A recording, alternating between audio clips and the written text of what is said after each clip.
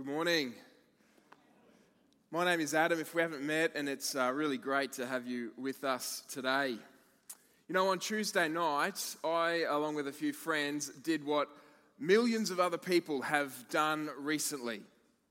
I went to the movies to see the latest Top Gun movie. Now, don't worry, I won't give away any spoilers, but there was a repeated refrain that came up at a number of points through the movie. There was a line that popped up at a number of key points.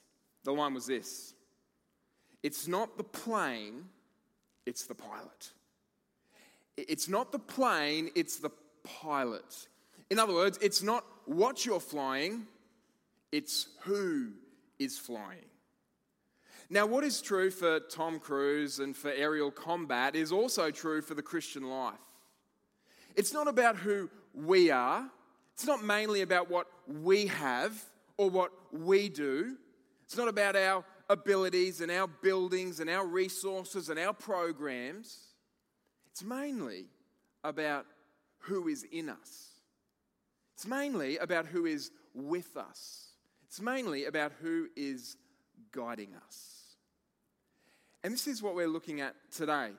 We're looking at what happens after Jesus' resurrection and return to heaven. In other words, what happens after Jesus leaves? Are we left alone to rely on our own resources, to do what we do under our own strength? Or does God give us help from above? Does God give a pilot to guide us safely home? Now, if you haven't been around, we've been in a sermon series that we've called The Bible, a story that makes sense of life. We've been looking at the big picture of the Bible. The Bible's a big book, and we want to know, how does it all fit together? And how does it make sense of our lives? Now, so far, we've looked at the story of the Old Testament. That was the first 6 weeks. Then last week, we looked at the first 4 books of the New Testament. The 4 Gospels, which tell us about Jesus' life and mission and message. And today we're looking at what happens next. In fact, you can see the graphic on the screen. We are somewhere today between the L and the E. The L represents the life, death, and resurrection of Jesus, his first coming from heaven to earth. The E, though, represents his return from heaven in the future to make all things new. Now, we're somewhere in between that. And today we want to ask the question, well, how do we live faithfully for Jesus in this in-between time? How do we live between the first coming of Jesus and his return? And this is really what the rest of the New Testament is all about. You can see on the screen there'll be a graphic which shows you all the different books of the Bible. Now, so far we've looked at all of the story up to the Gospels, and you see after the Gospels there is the book of Acts. Now, Acts is all about the story of the early church. And then after Acts, there is a series of 21 letters. These were letters that were written to various churches and church leaders. And really, they are about how do we live faithfully for Jesus in this in-between time? What are we supposed to be doing as we await Jesus' return in the future? This is where we kind of left the story last week with the resurrection of Jesus. He was raised from death. He defeated all of our enemies. And then over the next 40 days, he began to appear to the disciples and to many others. He began to teach them about the kingdom of God. He began to show them how he fulfilled the Old Testament scriptures. Now, if you were one of the disciples, you'd be getting pretty excited at this point. You'd be thinking the end is near. Jesus is about to obliterate all rivals, and he's about to establish his kingdom forever. It's about to be full time, and we're going to finish on top. This is exactly what the disciples were thinking. Look at Acts chapter 1, verse 6. Then they, that's the disciples, gathered round Jesus and asked him, "Lord, are you at this time going to restore the kingdom to Israel?"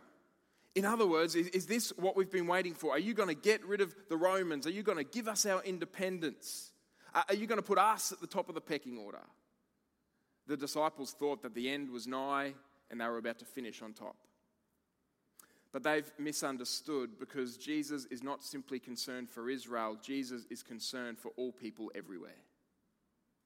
Do you remember the promise that was given to Abraham all the way back in Genesis 12? All peoples on earth will be blessed through the one that is to come. And so Jesus says to the disciples, no, the message is about to go viral. The good news is about to go global, even to the ends of the earth. Jesus broadens their expectations. But imagine their shock when Jesus turns to them and he says, the message is going to go to the ends of the earth, and you are going to be my witnesses. You are going to be the ones that are going to carry my message. You are going to be the ones that are going to share it. This is what Jesus says to the shocked disciples next in Acts chapter 1. He says, you will be my witnesses in Jerusalem and in all Judea and Samaria and to the ends of the earth.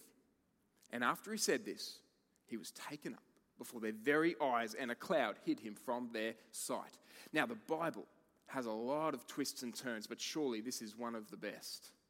Right at the moment of Jesus' crowning glory, he's paid for sins, he's defeated death.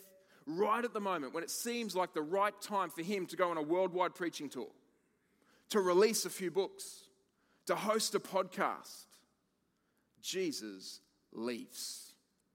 He hands the baton over to ordinary human beings like you and like me. Now, why on earth would Jesus do this? He knows us pretty well. Why would he leave his mission in our hands? Surely he knows that we don't have what it takes. I mean, if you were to ask me to sing like Pavarotti, or to write like William Shakespeare, or to run as fast as Usain Bolt, I would say, I can't do it. Don't have what it takes. Why would Jesus, the King over all things, why would he leave his mission in our hands? Well, the answer is that he's not leaving it in our hands entirely, because he promises to send help. He will not leave us alone. He promises that he will send the Holy Spirit. That's what he says in Acts chapter 1, verse 8. You will receive power when the Holy Spirit comes on you.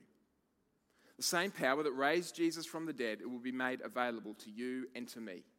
It's not the plane, it's the pilot. And today we're going to dig into the question, well, how does the Holy Spirit help us to live in this in-between time?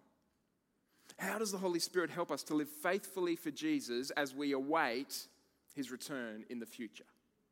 That's what we're going to dig into today, and we're going to look at it under 3 simple points. The Spirit fills us up, the Spirit brings us in, and then the Spirit sends us out. Let's have a look. Number 1, the Spirit fills us up. Now, this promise that Jesus makes to send the Holy Spirit is fulfilled 10 days later. 10 days after Jesus returned to heaven, the Holy Spirit is poured out upon his people. And it happened on the day that we've come to know as Pentecost. We celebrated Pentecost Sunday a couple of weeks ago, but originally Pentecost was a Jewish festival. It was a celebration of the harvest. And people from all over would flock to Jerusalem from many different nations to celebrate Pentecost. And so at this point in the story, Jerusalem would have been heaving. People from all different nations would have been there. The streets would have been packed. And among them was a small remnant of Jesus' followers. Only about 120 people at this point in the story. And they're meeting together, and look what happens next. Suddenly, a sound like the blowing of a violent wind came from heaven and filled the whole house where they were sitting. They saw what seemed to be tongues of fire that separated and came to rest on each of them. All of them were filled with the Holy Spirit and began to speak in other tongues as the Spirit enabled them. Now, this is a pretty incredible scene because this is a pretty incredible event. And the symbolism of wind and fire is telling us something. If you know the Old Testament, you'll know that they're telling us that God has arrived. I mean, think about wind. If you go right back to Genesis 1, you remember the Spirit of God, or literally the wind of God, was hovering over the waters. Then in Genesis 2, God breathes his Spirit, or literally his breath, into the nostrils of Adam to bring him to life. Well, something similar is happening again at Pentecost. The presence of God, which has been separated from humanity since the fall, it's being poured out once again. God is bringing us with our stone, cold, dead heart to life again. It's the same with fire. Throughout the Bible, fire represents the presence of God. Think about the burning bush in Exodus. Or think about Mount Sinai when God descends in flames, the fiery personal presence of God. Now, for the ordinary Jew, the idea that God's fiery presence could be experienced up close and personal, it would have been unimaginable. And yet here, the presence of God is descending, and it's not just descending upon God's people generally. The tongues, the flames of fire are resting on God's people individually. The point is that God's Spirit is filling up his people. And this is a promise that was given in the Old Testament, in the book of Joel, for example. Joel wrote many years before this event, he said, and God says, I will pour out my Spirit on all people. Even on my servants, both men and women, I will pour out my Spirit in those days.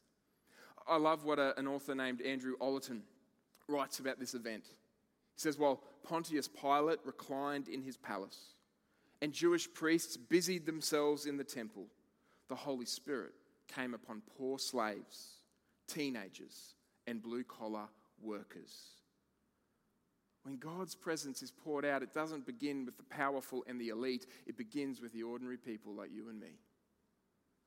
And this is what the New Testament goes on to teach. I mean, this is just mind-blowing. 1 Corinthians chapter 6, the Apostle Paul writes, he says, do you not know that your body is a temple of the Holy Spirit within you, whom you have from God? Paul says that each individual believer is kind of like a mobile temple. That we are carrying the presence of God in and with us wherever we go.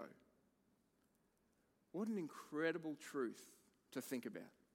Perhaps it's a truth that we don't think about enough. Because if we did, it would surely shape and change the way that we live. For example, it's like the story I heard this week about a lady that lived in Scotland near Balmoral Castle, which, by the way, is one of the Queen of England's favourite places to go on holiday. Now, this lady's family, they were invited to the annual Balmoral Ball. And at the ball, they actually met the royal family, and as it turns out, they got on really well. Now, imagine this lady's shock when a few days later, she gets a message saying that the royal family would like to come over to her house for tea. Now, can you imagine what you would do if you got that message? She goes into overdrive, cleaning, scrubbing, polishing, just cleans the whole house from top to bottom, gets it all ready for the royal family. And she goes outside to collect some flowers to put on the table, and she says she was shaking like a leaf. Until in the stillness of that moment, she remembered, the King of Kings is with me every day. It's only the Queen. And she was able to relax and to enjoy the presence of the royal family, and they had a wonderful afternoon. Now, I hate to break it to you, but the Queen is probably never going to visit your home. Maybe, but probably not. But as a temple of the Holy Spirit, you are filled with the presence of God each and every day. What a privilege. Now, what does this mean practically for you and for me? Well, it means lots of things, but it at least means that you and I are never alone. The Holy Spirit, the Greek word for Holy Spirit is parakletos. We translate it as advocate or comforter or helper. It means someone who stands beside you. Like a lawyer that is defending you, or like a paramedic that is helping you. It means someone who walks alongside you, like a friend who is with you. Maybe like a friend who even carries you when you need it. In fact, it does remind me of a famous poem. Maybe you've heard of it. When I was growing up, both of my Olmers had this poem on the back of their toilet door. Now, why it was on the back of the toilet door, I'm not sure. I think it was because they assumed that was the one place where their grandkids would actually sit down and maybe read it. Now, it's called Footprints. And there are two footprints in the sand side by side. Now, one set of footprints is supposed to represent the author, and the other is supposed to represent the Lord Jesus. But when the going gets tough, there's only one set of footprints. And the author in this moment assumes that they've been abandoned. But it's actually in this moment they realize that they've been carried. And this is what God's presence does for us. The Holy Spirit is the Parakletos, the one who comes alongside, the one who stands beside, the advocate, the comforter, the helper. It means that we're never alone. It also means that we are being changed. We are being transformed. Paul writes in Romans 8, he says, by the Spirit you put to death the deeds of the body. The Holy Spirit not only comforts and guides us, the Holy Spirit also changes and transforms us. And this is not something spooky. The Holy Spirit doesn't possess us. No, the Holy Spirit is making us truly human again. The Holy Spirit is making us who we were meant to be. The Holy Spirit is giving us our dignity back.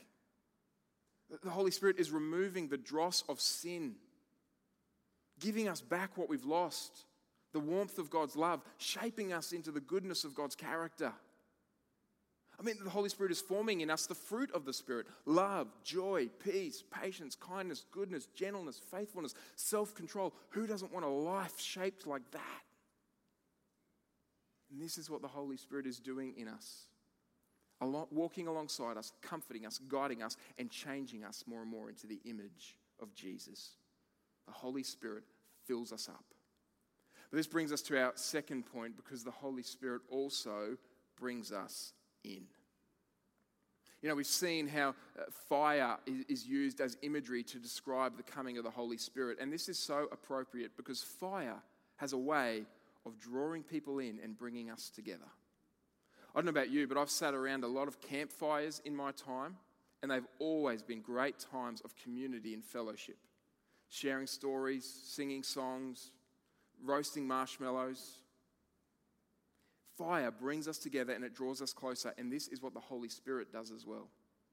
And this is why what we see at the end of Acts 2, after Pentecost, after the Holy Spirit is poured out, a close-knit community begins to form. This was our second reading.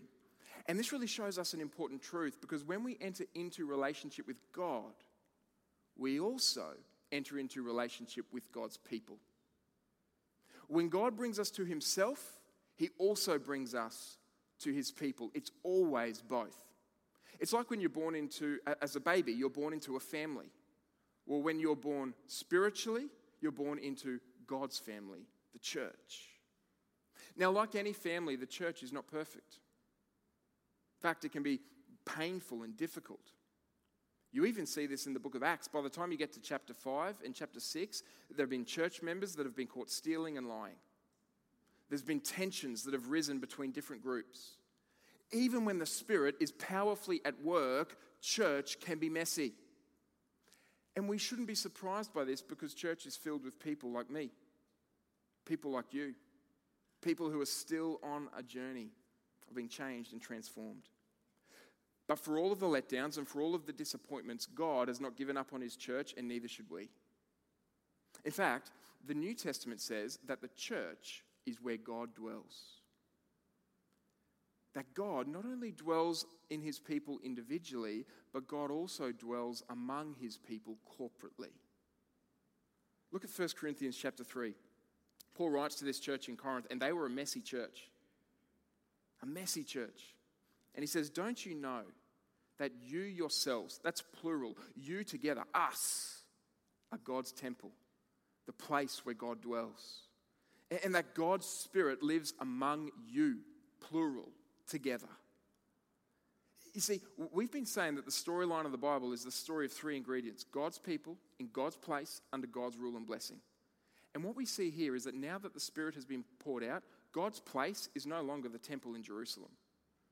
You can go to Jerusalem and you can see the Temple Mount and you can see lots of sights, but that's not the place in the world where God dwells. God's place is in the hearts and in the community of his people. And God's people are no longer just the nation of Israel. God's people is every believer, Jew and Gentile, in Christ Jesus. God's people is the church community. The church is where God dwells. What an amazing truth. And how does this shape the way that we approach church? How should this change the way we do church? Well, what can we learn from the example of the early church in that reading in Acts chapter 2? I think when you read through that passage, what stands out immediately is their attitude, their passion. Verse 42 says they devoted themselves. They didn't show up when they felt like it. They didn't give when it was convenient. They didn't serve when it suited them. They didn't come late and leave early. They devoted themselves. They made it a priority. And what exactly was it that they devoted themselves to? What did they prioritize? Well, again, if you scan that passage, a few things stand out. Firstly, they devoted themselves to spiritual growth. Verse 42, they devoted themselves to the apostles' teaching, to doctrine and theology and knowing God's word, and to fellowship, to the breaking of bread, most likely referring to Lord's Supper, and to prayer. They devoted themselves to these spiritual disciplines and practices so that they might grow spiritually. Secondly, they devoted themselves to generosity. Verse 45, they sold property and possessions to give to anyone who had need. They were generous. Thirdly, they devoted themselves to gathering together, both in large groups and in small groups. Look at verse 46. Every day they continued to meet together in the temple courts, large groups, and then they broke bread in their homes and ate together with glad and sincere hearts, smaller groups. Growth, generosity, and gathering. And here at Oasis, we have the same priorities. We use different words, but they mean the same thing. Life in Jesus is about spiritual growth. It's about knowing Jesus through his word, through prayer, through Lord's Supper. That's our first priority. Our second is life together. This is about gathering together in large groups on a Sunday and then in smaller groups through the week. And then thirdly, our third priority is life for others. This is about generosity, giving our time and our talents and our treasures for the good of others. Life in Jesus, life together, and life for others. These are the things that we must devote ourselves to.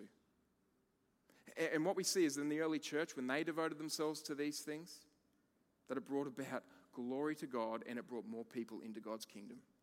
Look at verse 47. Praising God and enjoying the favor of all the people, and the Lord added to their number daily those who were being saved.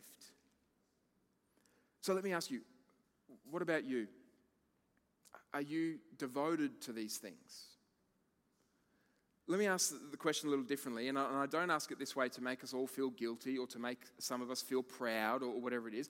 I just want us to reflect and to ask, well, am I prioritizing these things, or am I, if I'm honest, sitting on the sideline? Here's a question. If everyone in our church approached growth the way that you approach growth, would we be a growing church? If everyone in our church approached gathering the way that you approach gathering, would we gather together regularly? If everyone in our church approached generosity the way you approach generosity, would we be a generous church? Now, they're confronting questions, aren't they? But they're meant to simply highlight that we need each other, that everyone has a role to play. And perhaps we need each other now more than ever. We need community now more than ever. I mean, even before COVID, before lockdowns and social distancing were a thing, there were studies that suggested we are more lonely and more isolated than ever before. I mean, thanks to social media, we are more connected than ever before, but at the same time more isolated than ever before, because online connection is no substitute for the real thing. And this is why we need to devote ourselves to fellowship. This is why, if we can, we need to move from church online to church in person. I was talking to someone last Sunday and they were saying to me how easy it is to watch church at home in your pajamas. And isn't that especially true as the weather gets a little bit colder? And they're right, it is easier, but it's not enough. God has designed us to need one another, to lean on each other. In fact, perhaps we could learn something from the sequoia tree. I discovered this week. It's pretty amazing. The sequoia trees are the oldest and largest trees in the world. They can live for thousands of years and they can grow up to 80 meters tall. Now, what's the secret to their success? Well, it's found in their roots. But their roots actually don't go very deep. Their roots are quite shallow. But what they do is they interlock with the other roots around them. And so what looks like individual trees is actually a forest connected together, relying on one another. And that's how they're able to withstand the storms of life. And that's a picture of what the Spirit wants to do for us, to bring us together, to rely on one another. The Spirit fills us up. The Spirit brings us in. And then thirdly and finally, the Spirit sends us out. See, the Spirit is not only like a fire that we gather around, the Spirit is also a wind that sends us out into God's world. And this really was the heart of Jesus' mission for his disciples. He says to them, "You will be my witnesses in Jerusalem and in Judea and in Samaria and to the ends of the earth." Now, this verse is really the key verse in the book of Acts. It's kind of like the table of contents, because the story begins in Jerusalem, then it moves to Judea and to Samaria, and the end goes really to the ends of the earth because it ends in Rome, the center of the ancient world. But it kind of ends in a funny way, because you've got the Apostle Paul at the end of the book, and he's in prison. Now, he's sharing the gospel with whoever will listen to him, but we're kind of waiting to see, well, what's going to happen to Paul? Is he going to be released, or is he going to be executed, or what's going to happen? And here's the thing, Luke doesn't tell us. The author of Acts, Luke, he just kind of finishes the story suddenly and abruptly, and we're not told what happens to Paul. Now, why would he end the book this way? Run out of parchment? Like, oh dear, well, they'll find out one day. No. Acts is unfinished because the story is not over. The story continues to this day, and you and I are part of it. We have stepped onto the pages of this story. We're like Acts chapter 735 or something like that. We have a role to play. And here's the thing, Jesus is too great.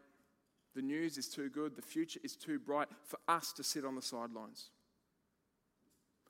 I don't know about you, but I want to give myself to this mission. I don't want to stand before Jesus one day and say, well, sorry, Lord, I was distracted by too many other things. I want to be part of what God is calling us to do. I love the way Ray Ortlund puts it. He says, you're not here in God's world by accident. You have been sent here by God to serve him on mission. So it is not true that the world is too big and you are too small for you to make a difference. You have God backing you up. It's not the plane, it's the pilot. And you might say, Adam, you don't understand. I'm tired, life is busy, I don't know the answers, I don't have what it takes. And I would say, well, you're the perfect candidate. Because God loves to use weakness. When it comes to human beings, it's actually all he's got. God loves to use weak and fearful people for his glory. So the question is, well, what about you? Maybe for you, you need to put your trust in Jesus, to receive all that he has done for you, to receive the gift of God's Holy Spirit and to become part of God's family. Maybe for you, you need to come back to Jesus. Maybe you've become distracted by other things. You've pushed God to the margins of your life. And you've forgotten that God is with you by his Spirit. You've neglected the gathering of God's people. Today you're saying to God, I want to be led by your Spirit. I want to walk in step with your Spirit on your mission for your glory. I want to be filled up, brought in, and sent out. It's what God wants to do for each and every one of us. And let's do it together. Let me pray.